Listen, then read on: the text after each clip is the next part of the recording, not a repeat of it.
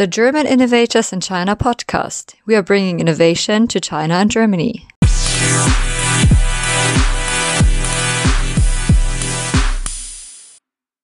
You're passionate about entrepreneurship or even have your own startup?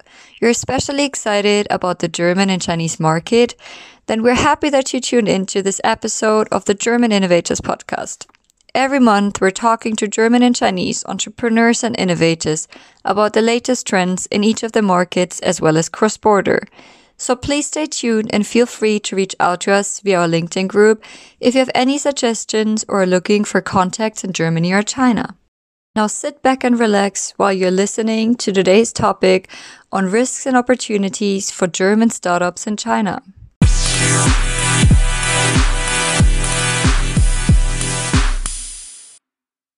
Hi everybody, good to see you here. Hi from Beijing, Frankfurt and many other places all over the world. It's great to have this really cool and unique event. Basically, as you know all, we're living in crazy times, but also this times opens new opportunities, as today we are together here. Usually with Startup Grind, we've been doing on-site events, physical meetings, and now move to this online format, which is also part of our basically digital DNA. So we're talking about startups, we're dealing with startups, we are startups, and now also our event is now more globalized than ever before. Let me basically say again, hi and welcome to you all to our nice webinar. Together with Startup Grind Beijing and Startup Grind Frankfurt, we decided to host today Kevin, who will be talking about opportunities and risks for German startups in China. And for all of you who might be joining a Startup Grind event for the first time, let me give you some brief background information on who we are and what we do.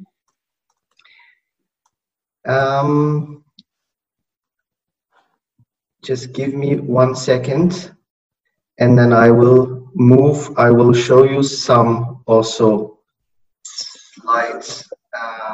Yes. Everyone, I also see that we already have one question. That is amazing. Also for everyone who's in Germany, you're welcome to write your questions in English, but if you prefer German, I'm German, I speak German, so does Kevin and Osman, so we're definitely happy to help. So yeah, use whatever language you prefer, but only German and English, otherwise we have a problem. Yeah. Great, yeah. Again, I mean, this is, and I hope everybody can see now the slide. This is really a truly international, let's say, movement from the very beginning on. And maybe short history, because it's really, really exciting to have like people gathered here from all the corners of the world. Startup Grind was basically established almost 10 years ago, no, exactly 10 years ago, in Silicon Valley by Derek Anderson and his teammates, and now expanded throughout the world in over 125 countries, probably even now more, and 600 cities across the world, as more and more chapters, you see the dots here on the slide, are spreading like mushrooms. And what is basically our goal? So we have these core values of Startup Grind internationally. We try to give first, and we are here really to make friends and not only business contacts. So it is all about friendship and also helping each other cross-border and being a strong community for startups, for entrepreneurs, for people who maybe do not have a startup already, but thinking of maybe establishing a startup. And for this reason, we invite to our fireside chats like Kevin today many successful entrepreneurs and share with them their insight, their visions, their challenges, their failures to learn it. Here are some of the very, let's say, big and exciting and successful startups, which Startup Grind hosted before globally. I was in Startup Grind Europe gathering 3-4 years ago and saw Eric Schmidt, for example, live. It was an inspiring speech, and here many companies, big and smaller startups, are guests. Maybe also a few words to Startup China, Greater China. You see many different cities across the country, and now we have here Beijing, and basically Kevin is in Shanghai, are represented here, and many of you are here. They had very successful events. You see, like, big giant, let's say, footprint in the Startup Grind community. Frankfurt, which is a co-host, is a little smaller, of course, like Shanghai and Beijing, smaller size, but nevertheless, we also started here 5 years ago, had 20 events and more than 100 to 1,200 attendees, and gathering them together, sitting together with them, and having this chat, and also a networking platform. And Katja, I think, will mention that also later on. We will try also to live also the spirit of networking and getting together also online, although we can't meet each other physically. We will try to also give you the opportunity to come together and discuss with us also later on after our fireside chat. And Katja, now please, you can go ahead. Thank you, Osman. Yeah, also from my side, thank you all for coming. I know it's all a little different now. We usually host events offline, now it's online. So also very sorry if any of you encounter any problems. We're also still trying to make everything perfect. So also this time what we're trying to do, we're gonna use Toasty at the end, and Sabrina, she is gonna help you. She's gonna explain everything to you afterwards in the chat. You can join, you don't have to, whatever you feel like, but we wanna offer you the opportunity to really exchange personally. So if you feel like you wanna try it out, go ahead, you'll find it in the chat afterwards. We're here to help you and to guide you through. It's gonna be like a little bit of an online networking session, so yes. So also from my side, I'm Katja. I'm going to be your co-host today with Osman together. I am the Startup Grind Beijing co-director, and I'm also the founder, or co-founder actually, of German Innovators in China, short GIN. What we are is that we are a non-profit organization, and what we are trying to do is that we try to really build bridges for all innovators and entrepreneurs from the German and the Chinese ecosystem. We are based in Beijing, and now we're also based in Shanghai, actually, because Kevin, who's our speaker today, he's going to open the new chapter in Shanghai. So if you guys think that's cool what we're doing and you would like to learn more, or you're based in Shanghai and you would actually love to help, reach out to Kevin. If you're in Beijing, like, we are the people to speak to. So yeah, we're happy to do that today. And I think I'll give the word now to Kevin, so you can also introduce yourself. Yes, thanks for the introduction, Katja and Osman. So it's nice to be here. I see we have a lot of participants and a lot of activity already in the chat. That's much appreciated. And of course, I'm happy to answer every question. So feel free to ask more questions in the Q&A. I think we'll get to most of them. So for myself, I started my career journey in Germany. I'm originally German, half Polish.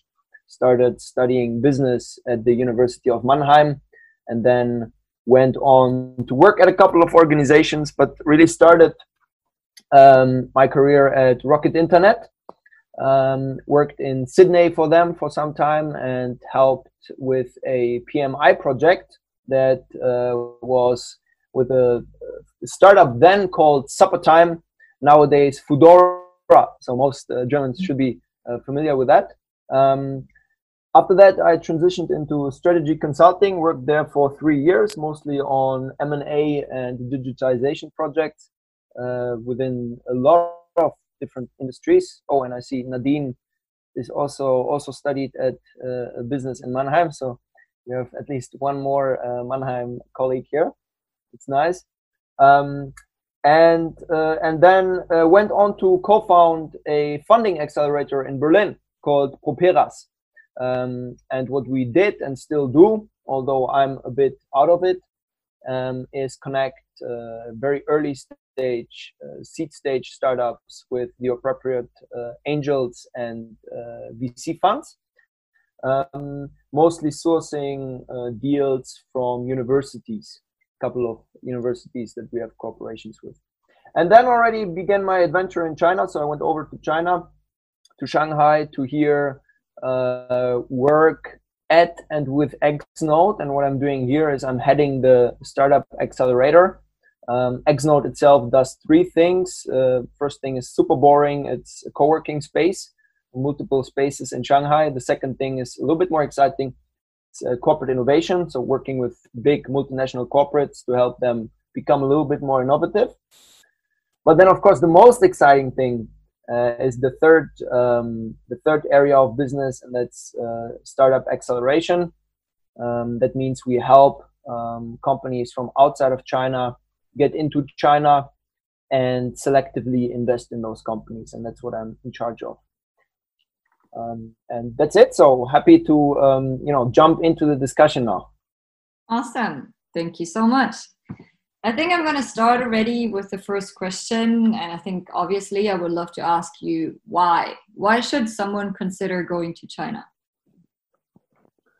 Yeah, that's a very good question to ask, and should be the first question that everyone asks themselves. I see there's a couple of types of founders considering the Chinese market. The ones who are overly optimistic, and they just see this huge market of 1.4, 1.5 billion people, and they are like, great, we're just going to go over there, we're going to start the business there, and it's all going to be great. So many customers, we're going to make millions. And then you have the second type of founders who are overly pessimistic about the market. Okay, we have all these types of IP issues. We have no idea how the registration works. Chinese consumer, I don't get it. So I think the truth lies somewhere in the middle. To me, why should you go to China? You shouldn't. In some cases, it doesn't make sense for you. And to be very frank, a lot of startups that approach me, I have to turn them down because I say you don't really have a China business angle. Now, for selected startups, it does make sense. They have a technology that is highly sought after in the Chinese market. And then, of course, you have a huge consumer market. You have enough people to sell to. So then it makes sense.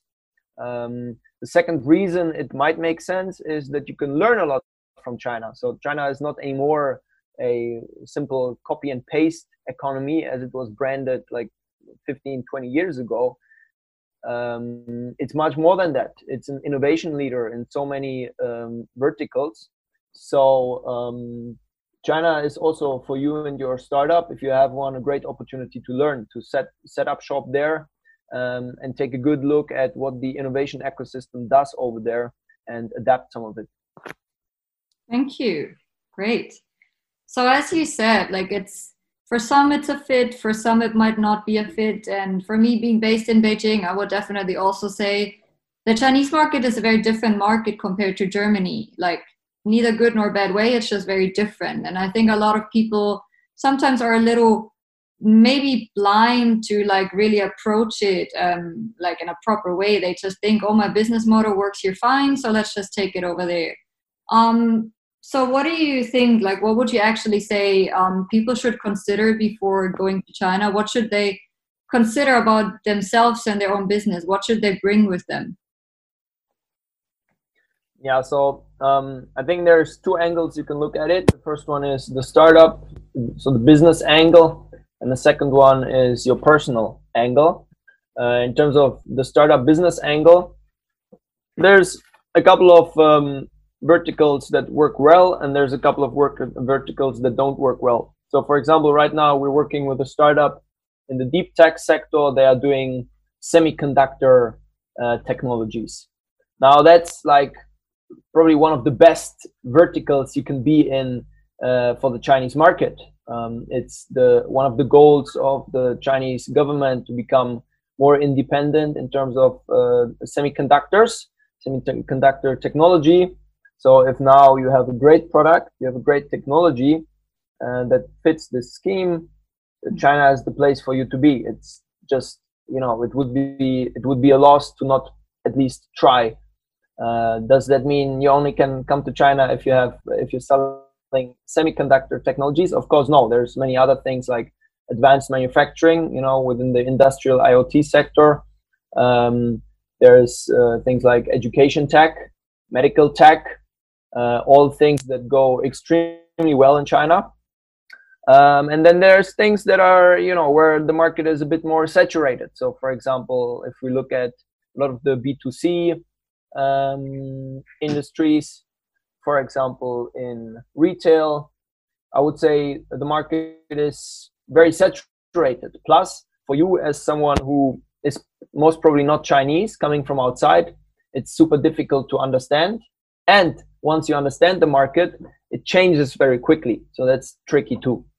So I would say from the, you know, business or startup angle, see whether the startup really fits and try to take a couple of steps before you actually set up shop physically in China to do some validation, to find out, is that really a place for me that I should consider, that I should try expanding to. And then, of course, once you expand, there's still no success guarantee, right? But you save yourself a lot of trouble if you do some research ahead of going to China. And then the second angle I mentioned is the personal angle, right? So not all founders are a good fit for the Chinese market. And I see founders that are most successful here are the ones that come to China and they are extremely humble. So they know that they know nothing. And that's exactly the right attitude that you need to come in this market with. Because as Katja already mentioned earlier, it is an extremely difficult and an extremely different market.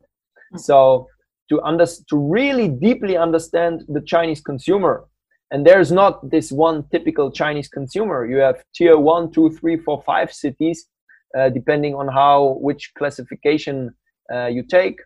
They are all vastly different, and there are some brands who had who had big losses in tier 1 cities, and then they managed to break into tier 2 and tier 3 cities. So we can talk about that later maybe, but for founders themselves, it's good if these are people who are willing to learn, who are extremely coachable, who say, okay, I'm going to get into this market with the attitude that I don't know anything, but I'm trying to learn everything.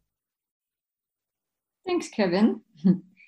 Let's jump right into the tier cities. You mentioned it already. I think it's a good time to talk about this. So I think people who've done a bit of research on it might have heard about it. If you have no idea about China, you might not even know now what this is, but it's actually an important thing to know about. Everyone, like second tier, first tier, third tier, they all have advantages and disadvantages. And it depends on yourself, on your startup, which one you should take. Maybe Kevin, you can explain a little bit which one is appropriate. Yeah. So there's this concept of tier cities, and it's a very oversimplified concept of grouping different kinds of cities that you have in China into so-called tiers based on things like the sophistication of their consumers, the infrastructure, and so on. And you have different organizations giving out rankings of what are the different tiers of different cities. And there's one like a financial magazine, Eatsai Global. They give out a pretty well-known ranking, and it has tier 1 cities, it has emerging tier 1 cities, and then tier 2, 3, 4, 5. Now for tier 1 cities, you have different definitions, but most people agree upon that you have Beijing, Shanghai, Shenzhen, and Guangzhou. So these 4 are usually considered tier 1 cities. They're also referred to as Beishang, Guangshen, and these four cities, some of them, you know, in terms of GDP, they pull as much as some states, and that's why it's also very helpful to think about them as more like countries than really cities, because they are not really comparable to countries. You know, they are bigger than Austria, for example, and so those are those. Then you have tier 2 and tier 3 cities. I would say the new tier 1 cities, so the emerging tier 1 cities, are some that are still very easy to live in, very easy to relate to. They are very similar to tier 1 cities in many sorts. For example, Chengdu would be a emerging tier 1 city. And then once you get further down, tier 3, 4, 5 cities, the consumer habits are vastly different. And so which cities should you consider? Of course, that's going to depend on the startup, right? I think every startup is different, but in order to now oversimplify things, I would say for most startups, they would consider a tier 1 city, simply because of the fact that they will be able to understand the consumer habits in a tier 1 city much faster than they're going to be able in a tier 3, 4, 5 city. Does that always hold true? For startups, very often. For some corporates, it doesn't. So you have examples. For example, Tuborg was a good case, the beer company. They tried expanding to tier 1 cities first, and they had a competitor already there, that was Carlsberg. And so they were not really able to break into the tier 1 cities. So what they did pretty cleverly is they decided to relaunch in tier 2 and tier 3 cities. And they did lots of marketing through events and music festivals and stuff like that. And then in the end, they were able to successfully penetrate those tier 2 and tier 3 cities. So in some cases, most of the times, because of competition, it might make sense to target lower tier cities. Other than that, sometimes if you're, for example, let's say you're in the manufacturing business, of course, what you will find in lower tier cities is that these cities still have much lower labor and land cost, so you save cost. On the other hand, if you're in some high-tech field, let's say medical tech, you will find that in those higher tier cities, you have people who are, who have a higher education standard. You have better access to high-quality labor as opposed to cheap labor. So all of those are considerations, right? But for example, for me, the majority of startups that we work with are from medical tech, education tech, all these rather high-tech areas, and for them it makes most sense to set up shop in tier 1 cities. Thank you, Kevin. Thank you. Yeah, great. Kevin, these were already very good and deep insights to both, let's say, the ecosystem, also like the corporate structures, cooperation, the different cities with their pros and cons for startups. And since we came together to discuss especially how German startups can succeed in China, I think, and we have a lot of also international audience, it would be good before I ask you another question also to give maybe a small overview of startups here, especially in Frankfurt, but also in other regions of Germany, to see and to then compare, what would be a good fit, where are the challenges. In Frankfurt, Frankfurt is the biggest financial center of Germany and Europe, as you all know. So the startup ecosystem is slightly different than Berlin. Everybody thinks of Berlin when it comes to startups because there are more techies, it's hip, it's, there is this vibrant lifestyle. But what we also have in Germany differences between the regions, whereas Berlin is of course bigger and all international startups would first move to Berlin as their European or German hub. Here in Frankfurt, we have startups which are more active in the B2B sector rather than B2C. And if I go back and look at our guests we had at Startup Grind Frankfurt, I can name some of them, and to see what is their business model, to make it probably more specific when we discuss your questions, what could be the challenges. Of course, fintech is very present here because financial center, a lot of fintech startups emerged in the last 3-4 years very successfully. And our first guest was, for example, Clark Inshatech, and they were a small startup when they started with like 30-40 people, and now have like hundreds of employees, 4 or 5 rounds of investment, and more importantly, they have successful cooperations with major banks and insurance companies throughout Germany. Then we had, for example, Kiwi, which is a prop tech company which has smart locks and smart keys for big buildings.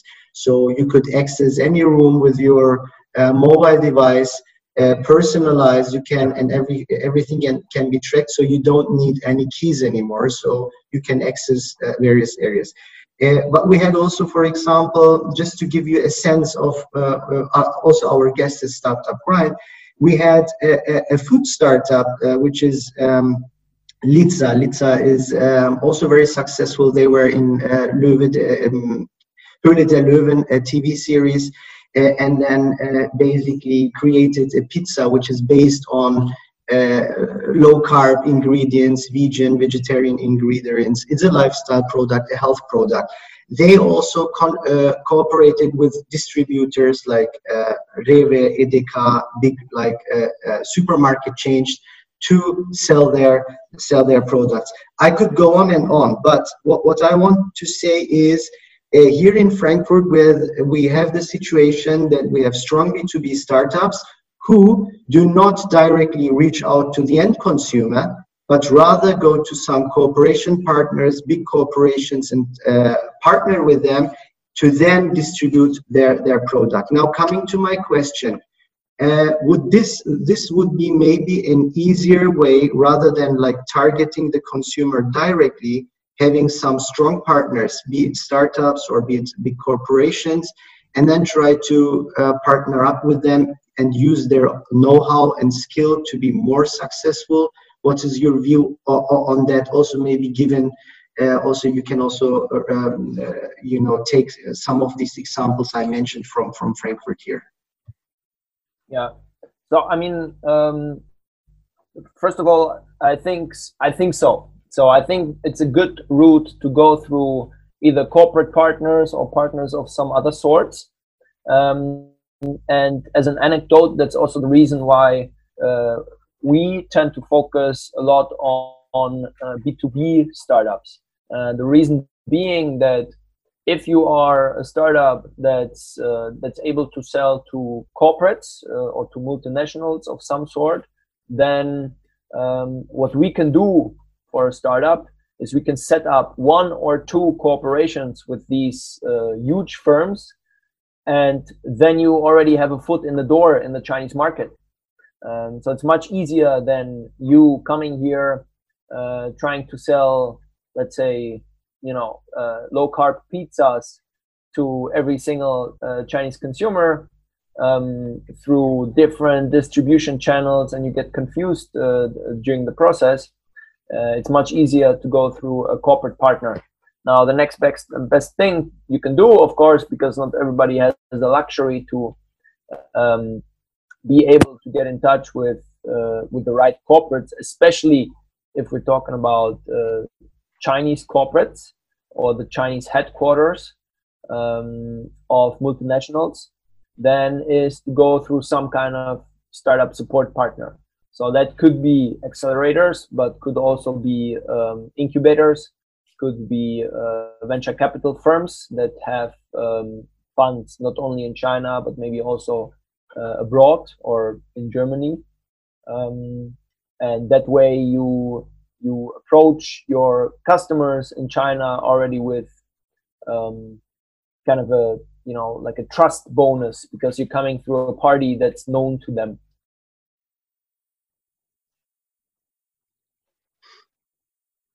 Great. Thank you. That was also, yeah, basically then very similar to also other, let's say, markets. The first step is probably easier if you partner up with people who have already successful companies. Of course, then it would be interesting to see, you know, what are the do's and don'ts of such corporations. What we see, for example, here in Germany is a small startup cooperating with a big corporate can be rather challenging. First, the cultures are different. Corporates need more time. Sometimes startups do not see them on the, you know, same, they don't, sometimes they struggle because they think they are not taken too seriously when they, you know, come up with bright ideas in the corporates. So would you say this is also, there is also this cultural gap, or are Chinese corporates more open than German corporates towards innovation and also, you know, partnering up with international startups? Yeah, so there, I mean, there's two things to this, to my answer. The first one is, in general, I would say it's, as you already said, you know, it's not really different, not majorly different from other countries. It's always not easy to get a startup and a corporate to work together, and all this holds true for China too. The second part of the answer, there's a couple of differences about Chinese corporates and Chinese people working maybe in innovation departments of big corporates, in terms of how they think. And Chinese, not only people working in those corporates in the innovation departments, for example, but also Chinese entrepreneurs in particular, they are extremely outcome driven. So where in Germany we lay a lot of importance on the process, you know, we want to know how many workshops do we get from you, and how many meetings will there be, and what's the, you know, how do we facilitate the cooperation between the startup and the corporate? How will the demo day look like, and so on. In China, the only question, or in China, it's more towards the direction. Okay, so how much does that increase my bottom line, right? And that's something we witness a lot when we work with these China-based corporates that we work with. Is you need to, when you want to sell them something, whether you are an accelerator or you are a startup or someone else, it's all about the bottom line, and showing them clearly, okay, by doing this, in next year, ideally, you will have this kind of business result, and in 5 years, it's going to look like this. If everything goes well, then in 10 years, it will look like this. They're extremely outcome driven. Great, thank you. Maybe let me ask one more question before I hand over to Katja. We were talking about, like, you know, cooperation, presence, tier 1, tier 2 cities, and availabilities, workforce in China. One hypothetical question would be, if I'm successful here and I have a purely digital business which is scalable, would you see the opportunity also to, you know, remain at home, sit here in front of your computer, maybe have 1 or 2, let's say, marketing partners, whatever, in China, but without any physical presence, expanding your digital services to China? Is that something you see often, or would you say it is hardly possible to be successful without, you know, being somehow present also physically in China? And what are the challenges and maybe opportunities for German startups to say, I want to go to China, but not physically, but rather from here? So short answer, I think it's extremely difficult. Long answer, I I frequently talk to founders, and we analyze their business model, the way it exists currently in Germany, for example, and then we think about, okay, like, or often then comes the suggestion, okay, like, let's just, you know, copy it over. We can translate the website or translate the app, and, you know, do some tweaks here and there, and then we put it up the App Store, and then let's you know, let's work with a marketing agency and they help us distribute this thing, and that's it. In reality, over the past year, where I've worked with 40 plus startups, I haven't met a single one where we didn't need to make, you know, extreme deep changes to the product. So in terms of product localization, there was always heavy effort involved. And that's sometimes things that are pretty obvious. So if you work with an ad tech, so advertisement tech startup, for example, we needed to, you know, the software was ready to go in their home market, but they needed to revamp their entire back end because it was based on Facebook and Google code. So of course that didn't work here in China. Sometimes it's a little bit more subtle, like a Russian ad tech company startup that we worked with. They had a pretty awesome solution, but their UX was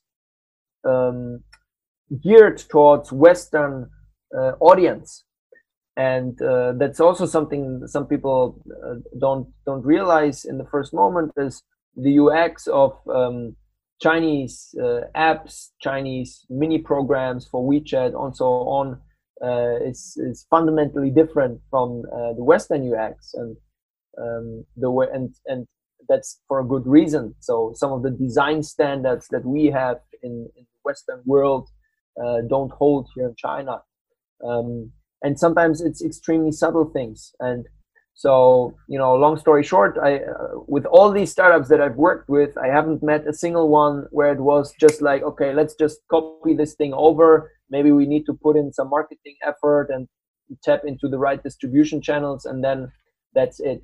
That even for, you know, if we're talking about, just had a conversation with a guy who works at KLG, which is a, you know, big company. They help with import and export. And even he says that, you know, for startups that are doing like manufacturing or physical goods, also here, unless you're a person who, you know, you order a couple of things on Alibaba and then you resell them on Amazon, like that's something you can do from your office and from your home.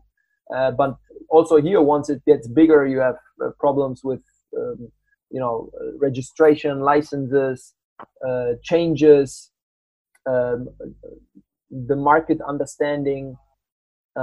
So I would say in, you know, 90% of the cases, it's necessary to come here physically. One thing though, what I have witnessed now a couple of times is after people spent a couple of months here and you had founder presence here in China, so people were here for, let's say, 3 to 6 months, then at some point, of course, you can put in place a Chinese representative, a couple of Chinese employees, and then you can head back. But that's once you have understood the market, once you localize the product, once you gain first traction in China.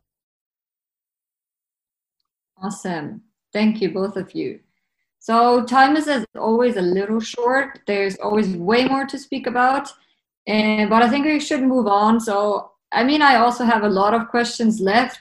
Maybe there's actually one thing that I would just quickly like to ask you that's, I think, especially important in Germany. I think we really care much about our data protection here, and a lot of people always worry, like, how does that work in China? Like, is our IP protected? How is it? So can you maybe just quickly really elaborate on this? Yeah. So I was in the German Ministry of Economics before Christmas, and that was the #1 topic they cared about. How can we protect, safeguard our German startups when they go over to China? how do we make sure we're not just ripped off and all the technology is stolen? And it's like this. I think Germans are, for Germans, that's really one of the pain points. And I totally feel that. A lot of Germans I talk to, that's the number one consideration they have. On the other hand, China is not the wild, wild west anymore. So if you file trademarks, if you file copyrights and so on, you are able in many cases to enforce them. And I think it was not sure to be honest, but 2015, 16, 17, where they opened a first court that is specialized on these cases. So safeguarding foreign startups and foreign SMEs interests. And I think there was, in the first couple of months, there was like 30 cases or so brought before them. And in all 30 cases, the court ruled in favor of the foreign entity. So that's a pretty good sign already. Now, obviously, there's a couple of things you should avoid. And if you come into the Chinese market and you come completely unprepared and you don't do your research beforehand, then yes, chances are things are going to get copied and maybe maybe you're going to have a bad surprise. But to be honest, that's the case in every other market too. So a couple, for example, what I would suggest is if you, or what we did with this one company, semiconductor startup that I was talking about, for them, we're saying very clearly, keep all your R&D activities in Germany, frankly. There is no reason to bring it over here. You're just facing unnecessary risks. I mean, we filed for all the protection that we could file for, but there's really no reason for you to bring the R&D here at this point. So that's one practical thing I would suggest. For example, in general, though, if you work with the right people, if you do some research beforehand, then it's not a problem. Also, one thing, maybe as a last piece of advice, try to find people that you trust in China that have experience and that can give you very personal recommendations. And if you work with law firms, for example, then try to look for law firms that are really specialized on these cross-border issues.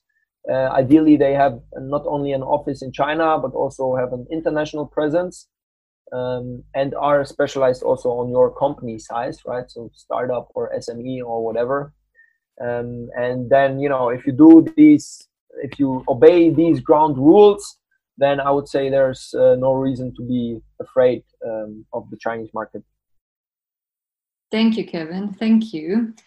So everyone, I think it's a lot of information. Like, I think we all know these topics, you can speak for hours. We're not going to be able to cover everything now. So we're going to record this and put that online again. So if you feel like it's been too much and you would like to listen into it again, then feel free. We're going to share it. You have the opportunity again. Also, if you have more questions that come up afterwards, you're always welcome to approach us, and we really try to help answer all of them. But I think we can start now with the question. So I know a few people have actually written in the chat, so we're really trying to make sure that we answer as much as we can. But let me just start with our first question that we got from Eric. Eric asks you, Kevin, what do you think is the best way to approach Chinese mid-market companies as customers? He said that he used introduction brokers in the past, also successfully, but he's not really sure if this is the appropriate way. So how to... Yeah, so depends on your particular startup or company. What I would say is the problem sometimes we see with some people using those introduction brokers, so not saying they're good or bad, but you really got to make sure they have they have a good relationship with the the people that they are introducing you to. So if you as a foreigner cold approach Chinese companies, the success rate is usually devastatingly low because you don't tap into the right channels. because Yeah. there's just cultural confusion, because you're in touch with the wrong departments in the first place. I mean, I have so many people told me in the past, wow, you know, I got to know these people from Alibaba or from Baidu or Tencent or iFlyTech or whatever, and you know, they are very convinced that now is the time for their startup and they're going to start selling there or going to get investment from Alibaba or whatever, when in fact Alibaba is like, it's one of the biggest companies in the world. So if you know one person, chances are he or she is not working in the right department, and chances are also he or she is not able to get you in touch with the right people in the right department. So you know, often people talking to the wrong people. So you know, first of all, get in touch with your very personal network, see if you can do something there, if you can try to get introductions from people. If that doesn't work, then yes, I mean, you can go through introduction brokers, you can go through, you know, ecosystem players, like accelerators, incubators, and so on, but always make sure to get at least a couple of personal recommendations for these players, and make sure they are not, you know, they are companies or support partners that you really want to work with. They are not just doing shady work that will not get you anywhere. Thank you, Kevin. I also want to add shortly on this. This was also one of the main reasons why we actually founded German Innovators in China, because we also figured out that there's a lot of people who are interested and they don't know who to speak to, and they're not sure if the ones they speak to are really the ones that can actually help them. So we're also happy if there's anyone you would like to be introduced to, reach out to us. We can speak a little bit more in detail, and we can see what we can or how we can also help you guys with that. Yeah. So maybe Yes. one more question now from my side that I would love to get in here, because we actually also wanted to speak about it. I don't want to dig too deep into it, but please shortly, can you just explain now with that whole entire situation that we're going through, coronavirus, how do you, or like how post-coronavirus impact will change the startup ecosystem? So how will it be afterwards, or potentially? Yeah, so I think actually there's more opportunities now. I mean, from a venture capital perspective, the market looks much, you know, looks much less hot right now, much more reasonable in terms of valuations. So that's good. For startups themselves seeking for support, there's also lots of support options now. So the support options have increased, mostly, to be honest, for, you know, Chinese startups or startups that have a Chinese entity. So for them, you have things like, you know, a waive on rent or social welfare fee or things like that. But I would say in general, I'm quite optimistic in my outlook. I think there's many opportunities, and startup support programs from private institutions also do still exist. Thank you, Kevin. Thank you. Yeah, and maybe looking at the questions from the audience, Anna raised basically this question about government support, but you answered that. So that is a nice coincidence. Mattia also asked a question. Let me read it out or just summarize. Is asking Kevin if there are R&D and educational centers jointly with Chinese or German institutions whose purpose is to work on AI, fintech, semiconductors, or biotech. So the question is, are there already, let's say, collaborative Chinese-German R&D educational centers, or is there a plan to set it up? Or yeah, what do you think on that? Like joint educational centers, yeah. Yeah. To be very honest, I'm not aware of any. So, but you know, So, I mean, we're doing a lot in this sector. We haven't done that much with Germany in the past, to be quite frank. But I'm not aware of any R&D centers like that focused on solely AI, for example. Maybe also one question from my side, also research, development, sharing, and common projects. As we all know, there is also on both sides sometimes difficulties and challenges, also psychologically, when it comes to exchange of know-how, research. We see it both in the US or Germany, that sometimes people have the impression when we team up with Chinese companies, we might lose know-how, etc. And there is also this fear and this lack of trust, sometimes also on both sides.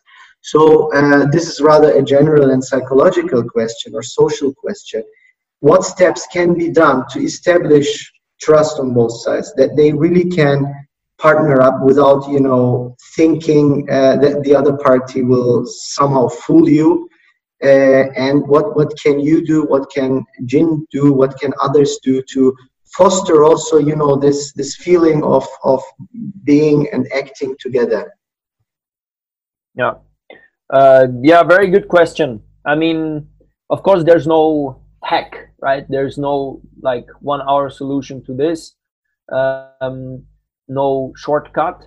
But I would give two possible routes. The first one, we already touched upon it a couple of times, is really leverage support partners from your own country.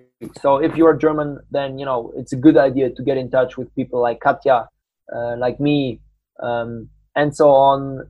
Use networks like Jin, for example.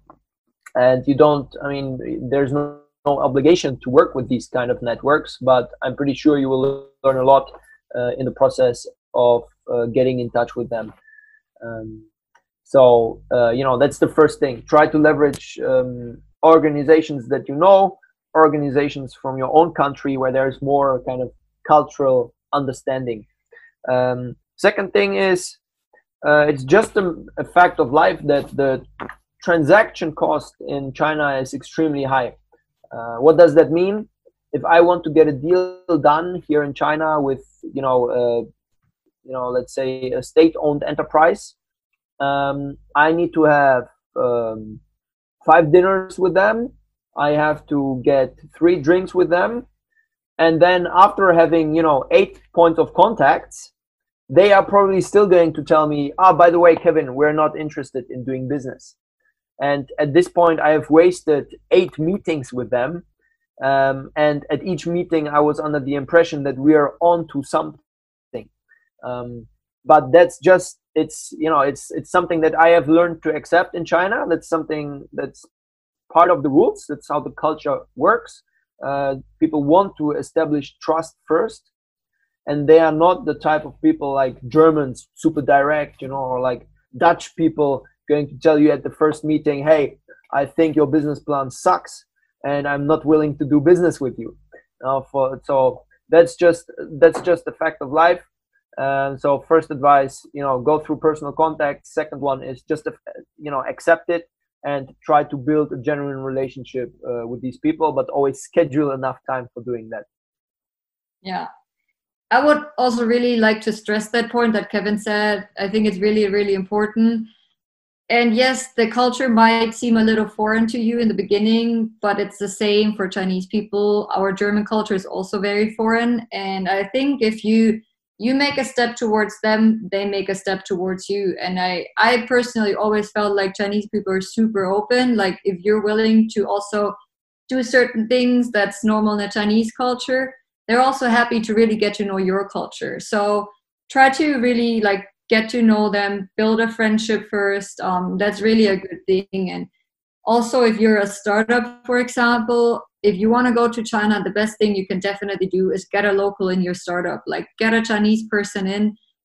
First problem you will have is the language. You won't speak Chinese, and it makes your life so much easier if you have someone who can help you. So really try to not just go to the country and set up your company there, but really try to interact with the locals and try to get them, make them be part of you, and it will definitely, you will profit from it, I'd say. Okay. So we have a few more questions, but we're a little bit behind time. Maybe let me ask one more question, and then I think Ding, for example, if you know me, please reach out to me, and Kevin will still help you answer the question. Everyone else as well, feel free to reach out to us. We're still happy to answer your questions. Yeah, but I think we're running a little out of time. So one more question. In your experience working with born global startups coming to China, what is the success rate?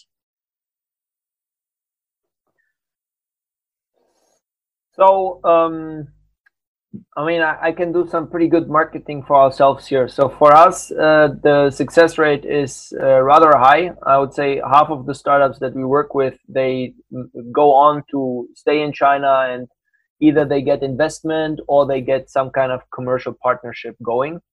But that's because we have a very heavy due diligence process ahead of working with startups. In general, I would say the success rate is not other than, when starting a new company, it's around 1 in 10, and that's that's even though all of these startups start in their home country and they have a validated product that is somehow already working in their home country. But then it comes back to the thing that I said before, that's no indication whatsoever that your product is also going to work in China, because either you have already competitors in the market, or the product is not able to be localized, or the consumer don't gets it, don't buys it, don't understands it, and so on. Awesome. Thank you, Kevin. All right. So we're a little bit behind time, but I think, I hope you all enjoyed it. I hope it helped you guys. Again, it's an overview. We really can't answer everything in detail, but still reach out to us. We're happy to help you guys. And now, for the ones who would also like to be a little social, if you would like to get other attendees in here, if you would like to exchange, speak about private life, about business topics, whatever you feel like, we're here for you. So we will help now. Sabrina is texting in our chat group, so she will help you to sign up or to get into that Toasty. So from there on, we will continue with our social part. So thank you, everyone. Thank you, Kevin, Osman, and everyone else for your time and your insights. And I wish everyone a nice weekend then. Thank you so much, everyone. Thank you. Thank you.